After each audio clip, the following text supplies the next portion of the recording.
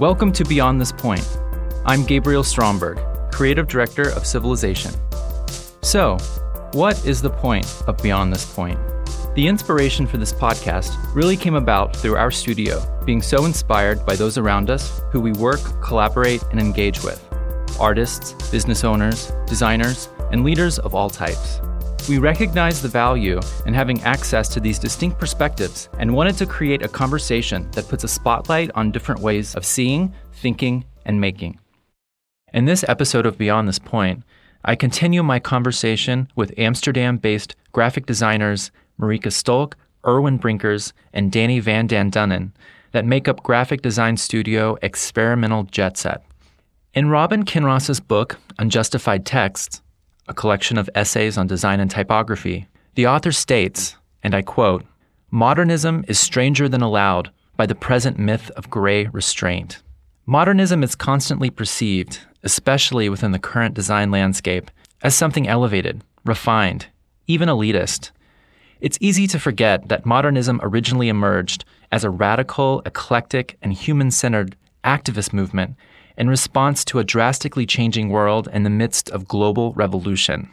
This original subversive energy is definitely captured in the work of Experimental Jetset, albeit reframed through a contemporary perspective. While their minimal, type-centric approach is certainly in line with the tradition of revered modernist graphic designers like Wim Crowell and Joseph Mueller-Brockman, their interpretation of this tradition is wholly unique, like nothing from the past or the present, and in the future will certainly continue to inspire, inform, and delight for years to come. Picking up where we left off in our last episode, we dive into a conversation on how they landed the Whitney rebrand despite hanging up on them, the differences between European and American design influences, why they chose so many years ago to use only sans serif typefaces, and what the visual language of the modernist is. And now, let's go beyond this point. There's a term coined by the Japanese designer Kenya Hara, and it's information sculpture. And he uses it to refer specifically to book design, but it's all about in considering the fact that you're making something that exists in space. And I know that's an aspect of this definition of a design object, but also your definition goes deeper, and it can be somewhat political, and it goes into kind of a modernist theory. Do you want to talk a little bit about that? Without maybe sounding too pretentious, because we are really theory savages. We sometimes call it like that, in the sense that we never really.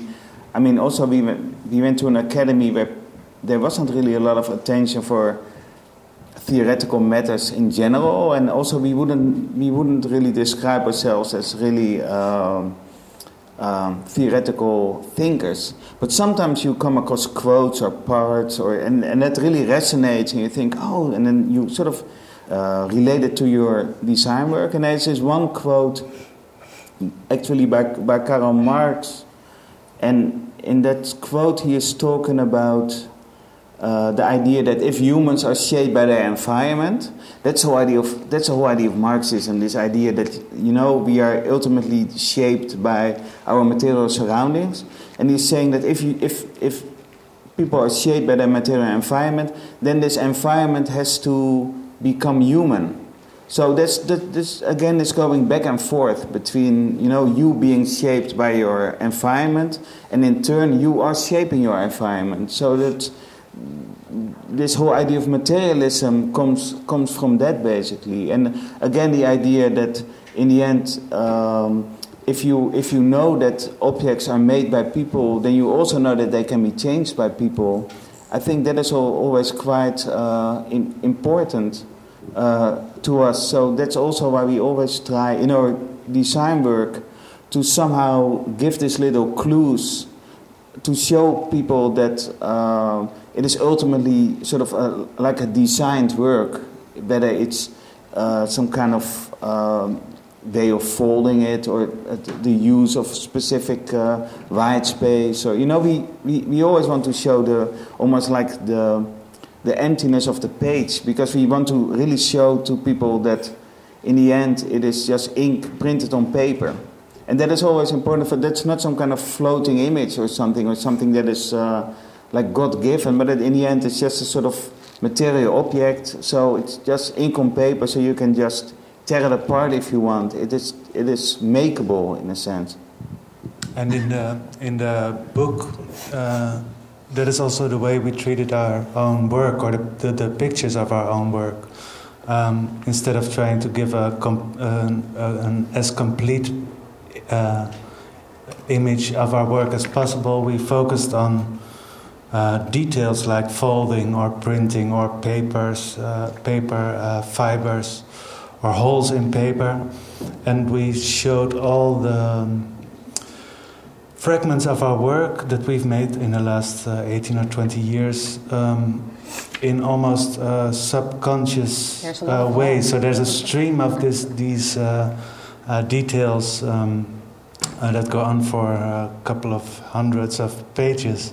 But what is also nice is this technical thing that happened while we were producing the book, is that the printer told us that we could not let the images bleed. Normally we would have sort of not breaking this off because it's already cut here, so it's clear it's just a fragment. But he said that we could not have the image until the spine. In the center of each spread there's a white band. Gutter, a white gutter. I'm really trashing your book. Interrupting the image even if it's... and just because we wanted to have this book because of the way of binding, because of the way of binding that we wanted to use, we couldn't let the full color print go all the way into the spine, because at that point then the paper wouldn't absorb the glue anymore. It's a really technical story, but in short, the printer said if you want to do this kind of binding and this kind of sort of spreads, it basically means that you have to have this sort of wide gutter down the middle. But now that we did it, we actually think, well, this only is sort of emphasizes what we always want to say, that, you know, you're always confronted with that sort of wide of the gutter. So you always know that you're just sort of looking at a printed page, so you don't get sort of allured into this sort of illusion of the full color image, but you still, there's this sort of nagging white glitch in the middle telling you, yeah, but actually you're just looking at a page. But what is quite annoying that therefore this is also not running to the end of the book. So in the inside it's quite nice, but on the outside it's a bit messy, yeah. But what can you do? But it's a mass-produced item. That's what we like best about it. That it's like a mass, but it's not messy produced item. It's a bit messy too. Going back to this theme of modernism, your participation in the modernist tradition, this is something that is repeated quite often in the book. One of my favorite ideas presented here is the fact that you grew up in the 70s with people like Wim Crowell as mentors or heroes, but you also grew up seeing graffiti and subversive design, and you have kind of merged the two together and created this new thing, which still is in the modernist tradition, the fact that it's very minimal and type-focused. So my question is, when did you realize the subversive potential in typography? Well, I want to make one note first, that I don't think that Wim Crowell was a mentor per se, or that he was... I think it was like a natural surrounding we were growing up in. It was not that we were conscious of this. Actually, he's like an older generation. He's now in his 80s, and I think maybe we were more growing up in a generation under him that was actually going very much against his generation. But everything, like from the school books to the logos of the city we were growing up in, that was all designed. So it feels like the landscape we grew up in. So it's quite natural. It's not something we were aware of at that time. So he's less of an influence and more of a subconscious influence. Exactly. Maybe. I think that is the word, yeah. I don't think we ever really studied. I mean, a lot of people think we sort of studied a lot of these books about grids or even all these Swiss people, but we never really did that. It's really something we sort of absorbed when we were young in our teenage years. And as Marieke said, a lot of our surroundings at that time a lot of items around us were designed by persons such as Krauwel and that whole group of people around Total Design. The city where both Erwin and I were born, Rotterdam, that logo was designed by Wim Krauwel.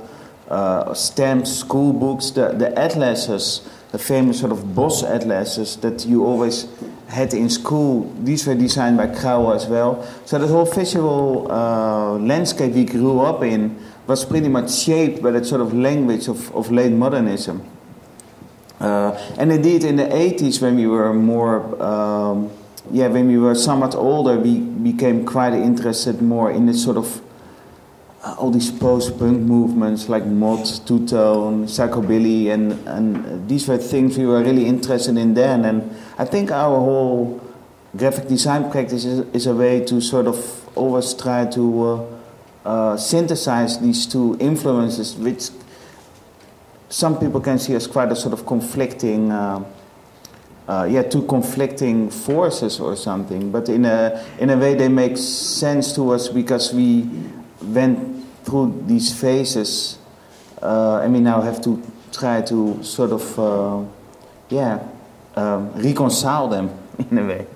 So, I do think it's interesting though that you're definitely using the modernist graphic language, but you're using it in a totally different way. I mean, this is a kind of a graphic style or a graphic vernacular that has a history of being used to communicate elevation, sophistication, to be minimal, and you use it in a very loud, expressive way. And so when did you realize that possibility? When did you realize that you could take this thing that was seen in one way and use it in a different way?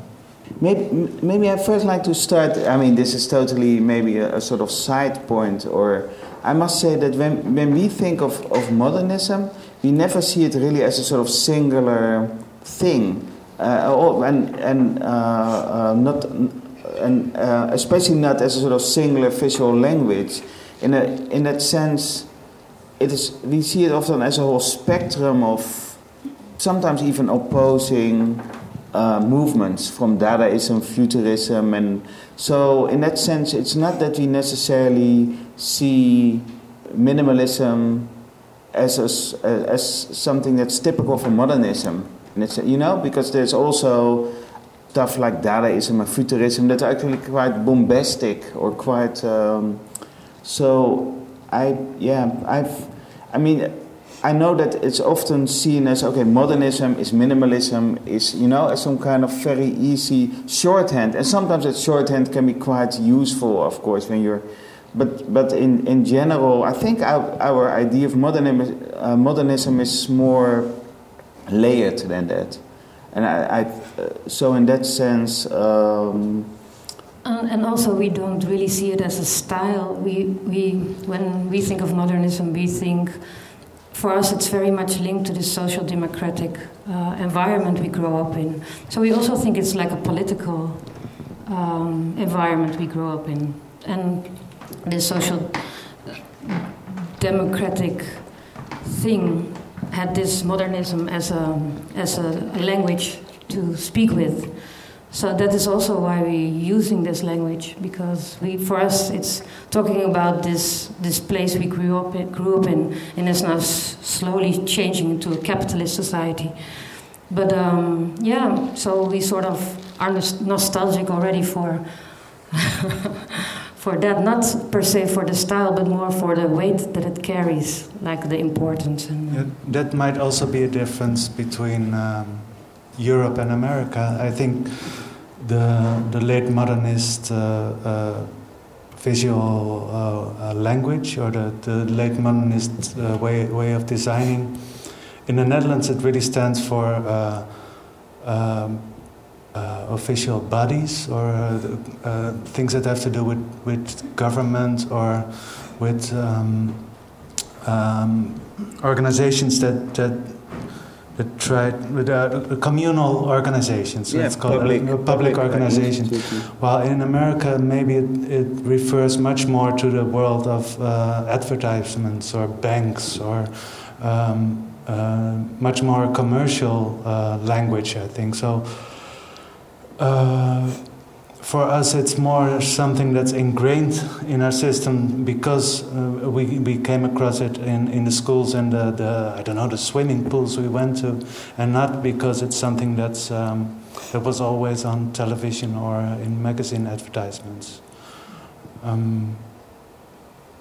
No, that's absolutely true. I think a lot of the critical reception. I think our work,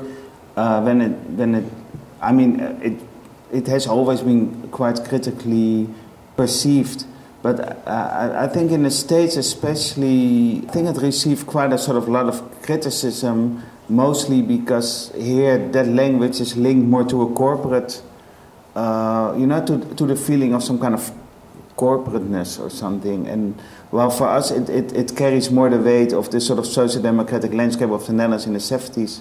So there's a different way of perceiving that sort of late modernist language.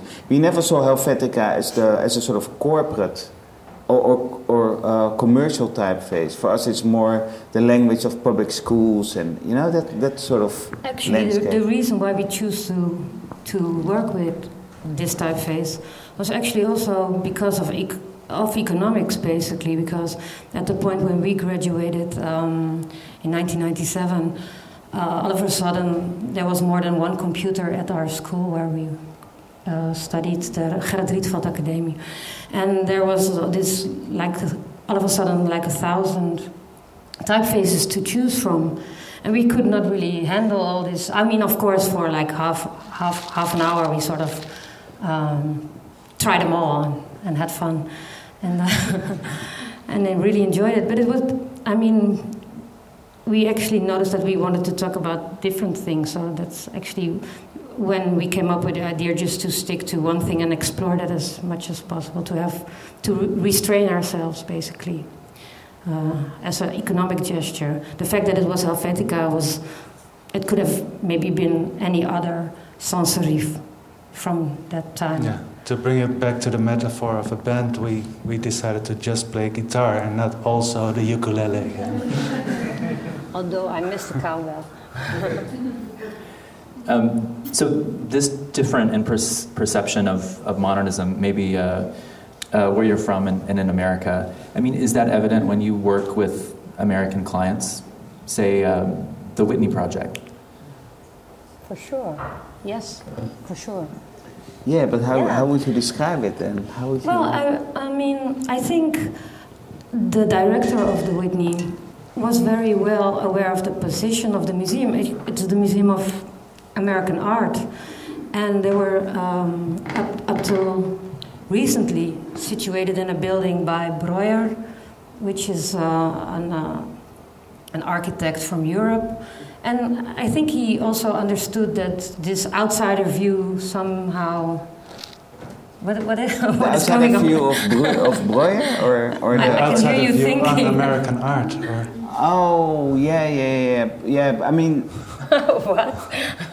There's something to be said for the idea, indeed, of, okay, but it's more like a general point, the idea of the designer almost like an outsider, looking at something, and indeed the fact that we are coming, in a way, looking at the Whitney as outsiders, which is interesting because the Whitney actually came into existence as a sort of answer to the MoMA, which was at that time more geared towards, the modernist tradition that was happening at that time in places like Paris. And then there came this moment that New York suddenly, right after the Second World War, sort of stole the idea of modern art. There's this famous book, how New York stole modern art, and this was more or less the moment that America became more self-conscious of their own ability of art, and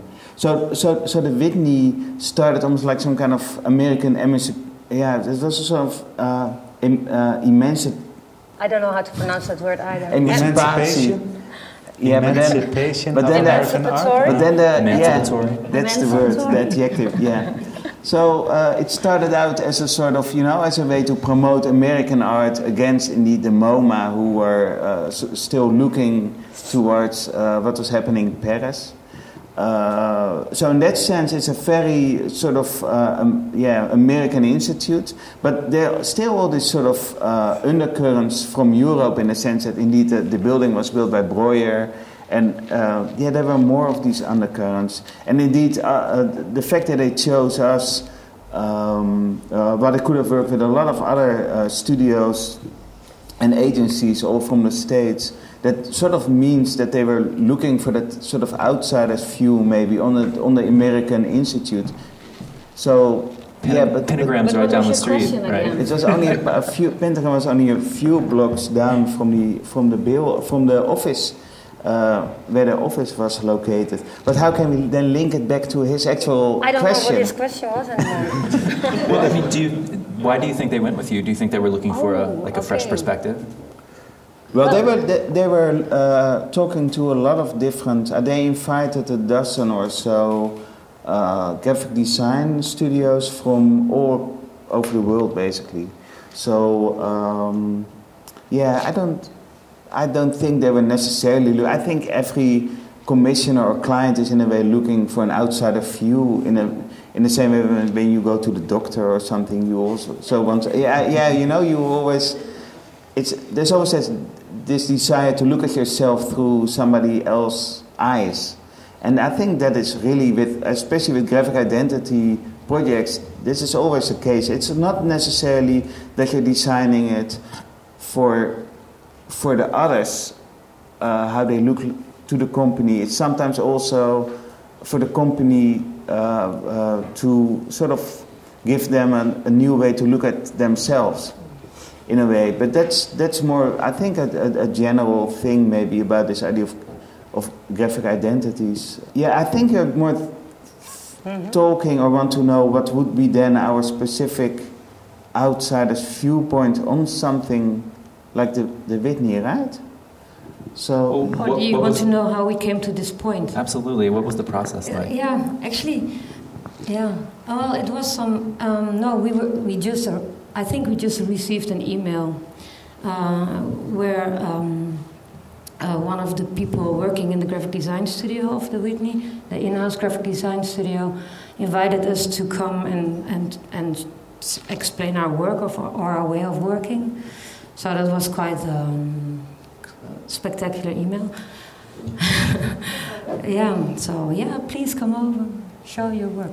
So we thought, okay, well, that's nice. And then when we got back, I think the talk went well. Okay, it was actually quite a nice tour. Okay, everything comes back now. What was nice was that some of our friends were also asked to show their work, so we knew it was not only us who were going there to talk about it. And then Linda already talked with all the people there. And she said, we met up in a bar in New York, and she said, this is nice. I'm going to show you the picture. I made it especially for you to show you in what room we had the conversation or the presentation. I know you like that, so you can prepare for this setting. So she showed us the photo, and it was like an enormous room with windows on the world and super impressive. And then the next day we had a talk at the same Whitney offices, and then we were directed into this really small room without any windows. Without any windows, completely filled with, I think, 100 chairs. I mean, we had to really pick from that. And then, the talk went okay, but we immediately thought, well, okay, everything is clear. We're just here for what reason? Just to have some sort of, as a joke or something. We had the idea that maybe, we were already sort of dismissed, or I don't know. Who were the other firms that they approached? Well, we only learned that later, I think. Although they were quite transparent about all the people they invited. So it is, Marika already in her anecdote it's funny that we drift into something completely anecdotal, which is cool. But she already mentioned Linda, so that was Linda van Deurzen. Point is, we wouldn't mind mentioning the names, and the Whitney were quite open as well, mentioning the names. But I always wonder if maybe other companies are really feel like losers if they didn't get a certain job. So so you feel that's also the reason why we never anticipate in pitches up till this point, because that's where this story is heading to. That we're all friends here. So when we left, we said, okay, so how is this going to continue? They said, well, now we're going to just choose from all these talks one group of people to work with. So we thought, okay, well, that's clear. So we went home, and then we were in a studio, and we got this phone call that we were actually, they could not make up their mind because it was so important. And they chose the director chose from these 10 design agent groups, 12 even. Okay, well, 4 to really invite to think about what it could be or something. And then the head of the design department, Rebecca, she really said, well, I know you don't do pitches, but for us it's really important because the other groups are big American agencies and you're the only one left from Europe. And a small studio, so please, for us as a design team, it would really help us if we could sort of... so that was the reason. And also, they also paid us well for the job, so we thought, because that's quite important. That's very important, because we cannot work... we live from the things we do. It's very direct sometimes a bit too direct. So, if we invest, we worked on this like for 3 months, this proposal. So we could not be doing this and not work on anything else and not get paid. So that was really important. So we said, okay, maybe we have to do this, and then if we're not being chosen, which we really hate because we really think it's horrible when people work on an idea and it will never be sort of developed, or just all this energy not used is something we're completely against. But so. And then it shows us indeed. It is. Indeed, we already told Rebecca from the beginning we don't do pitches, we don't do competitions.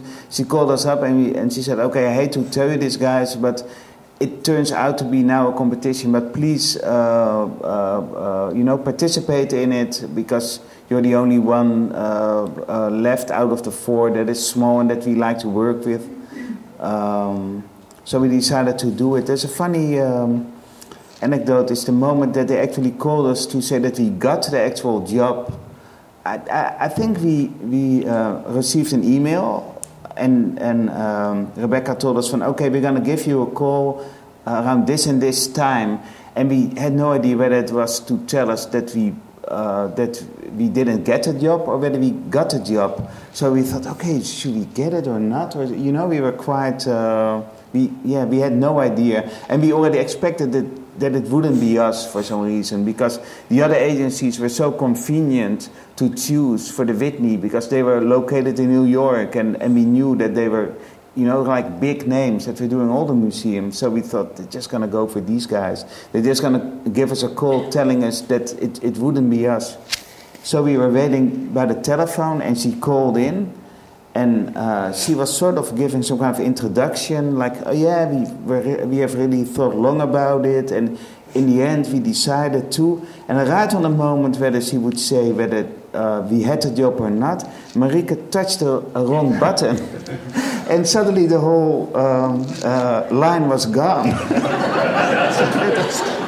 It was quite, and we thought, oh shit, what's happening now? And then later they called back, and they thought we were the ones that slammed down the telephone, that we didn't want to hear it or something, or that we were so shocked that they took it, because it turned out that they wanted to work with us. So, yeah, that was quite a sort of...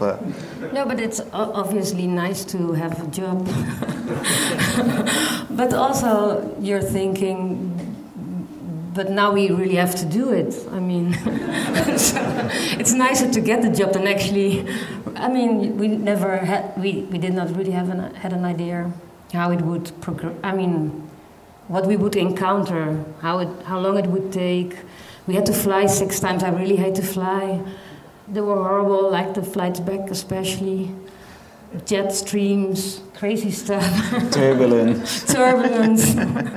I mean, and all these strange meetings, and then we had to go back to the hotel, finish stuff in middle of the night because they wanted to see our answer to it the next day. But some of those meetings were quite heavy indeed.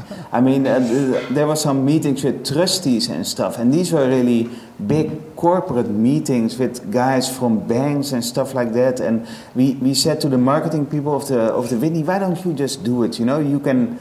You know the whole concept behind what we do, and you can just present it to these guys. You have a suit on, you look nice, yeah, you're well articulated. You do it. And I said, no, they want the weird foreign people doing it. So we did this presentation, I think there were like... At the Deutsche Bank. That one 40 people, half of them were sleeping because they were really old and it was really hot in the room. And what we did was basically, we presented a line, to use the line that also shapes itself into a W. And then and I remember looking at the screen halfway, and then it was still a flat line. I was like, okay, I'm not sure how long people will be interested. Yeah, will be interested in this. But in the end, they said, you nailed it. And then, bye. So I guess we did. Who do you design for? For the object that we make. No, but I think... because some designers design for other designers, some are completely client-focused. If you sort of... I mean, we always hated that idea to sort of externalize the audience, you know, this idea of, okay, there's this sort of audience there, and it, as some kind of alien entity, and we first have to learn to know this audience, and then we can sort of anticipate it, and we always think that in the end we all have pretty much common. I mean, it's not so different what we all want, so why would you first sort of extract yourself out of the collective in a way, and then try to look at it from the outside, and I think, okay, so this is the audience, and we have to sort of react to that. We feel that if you basically start with yourself as a starting point, and try to do that in a sort of pure way or something, you basically speak a language that a lot of other people also speak. So in that sense, I think that in the end we design for ourselves, but through ourselves we design for others. Well, so that's a good note to end it on. Guys, thanks so much for talking with us today. We appreciate it.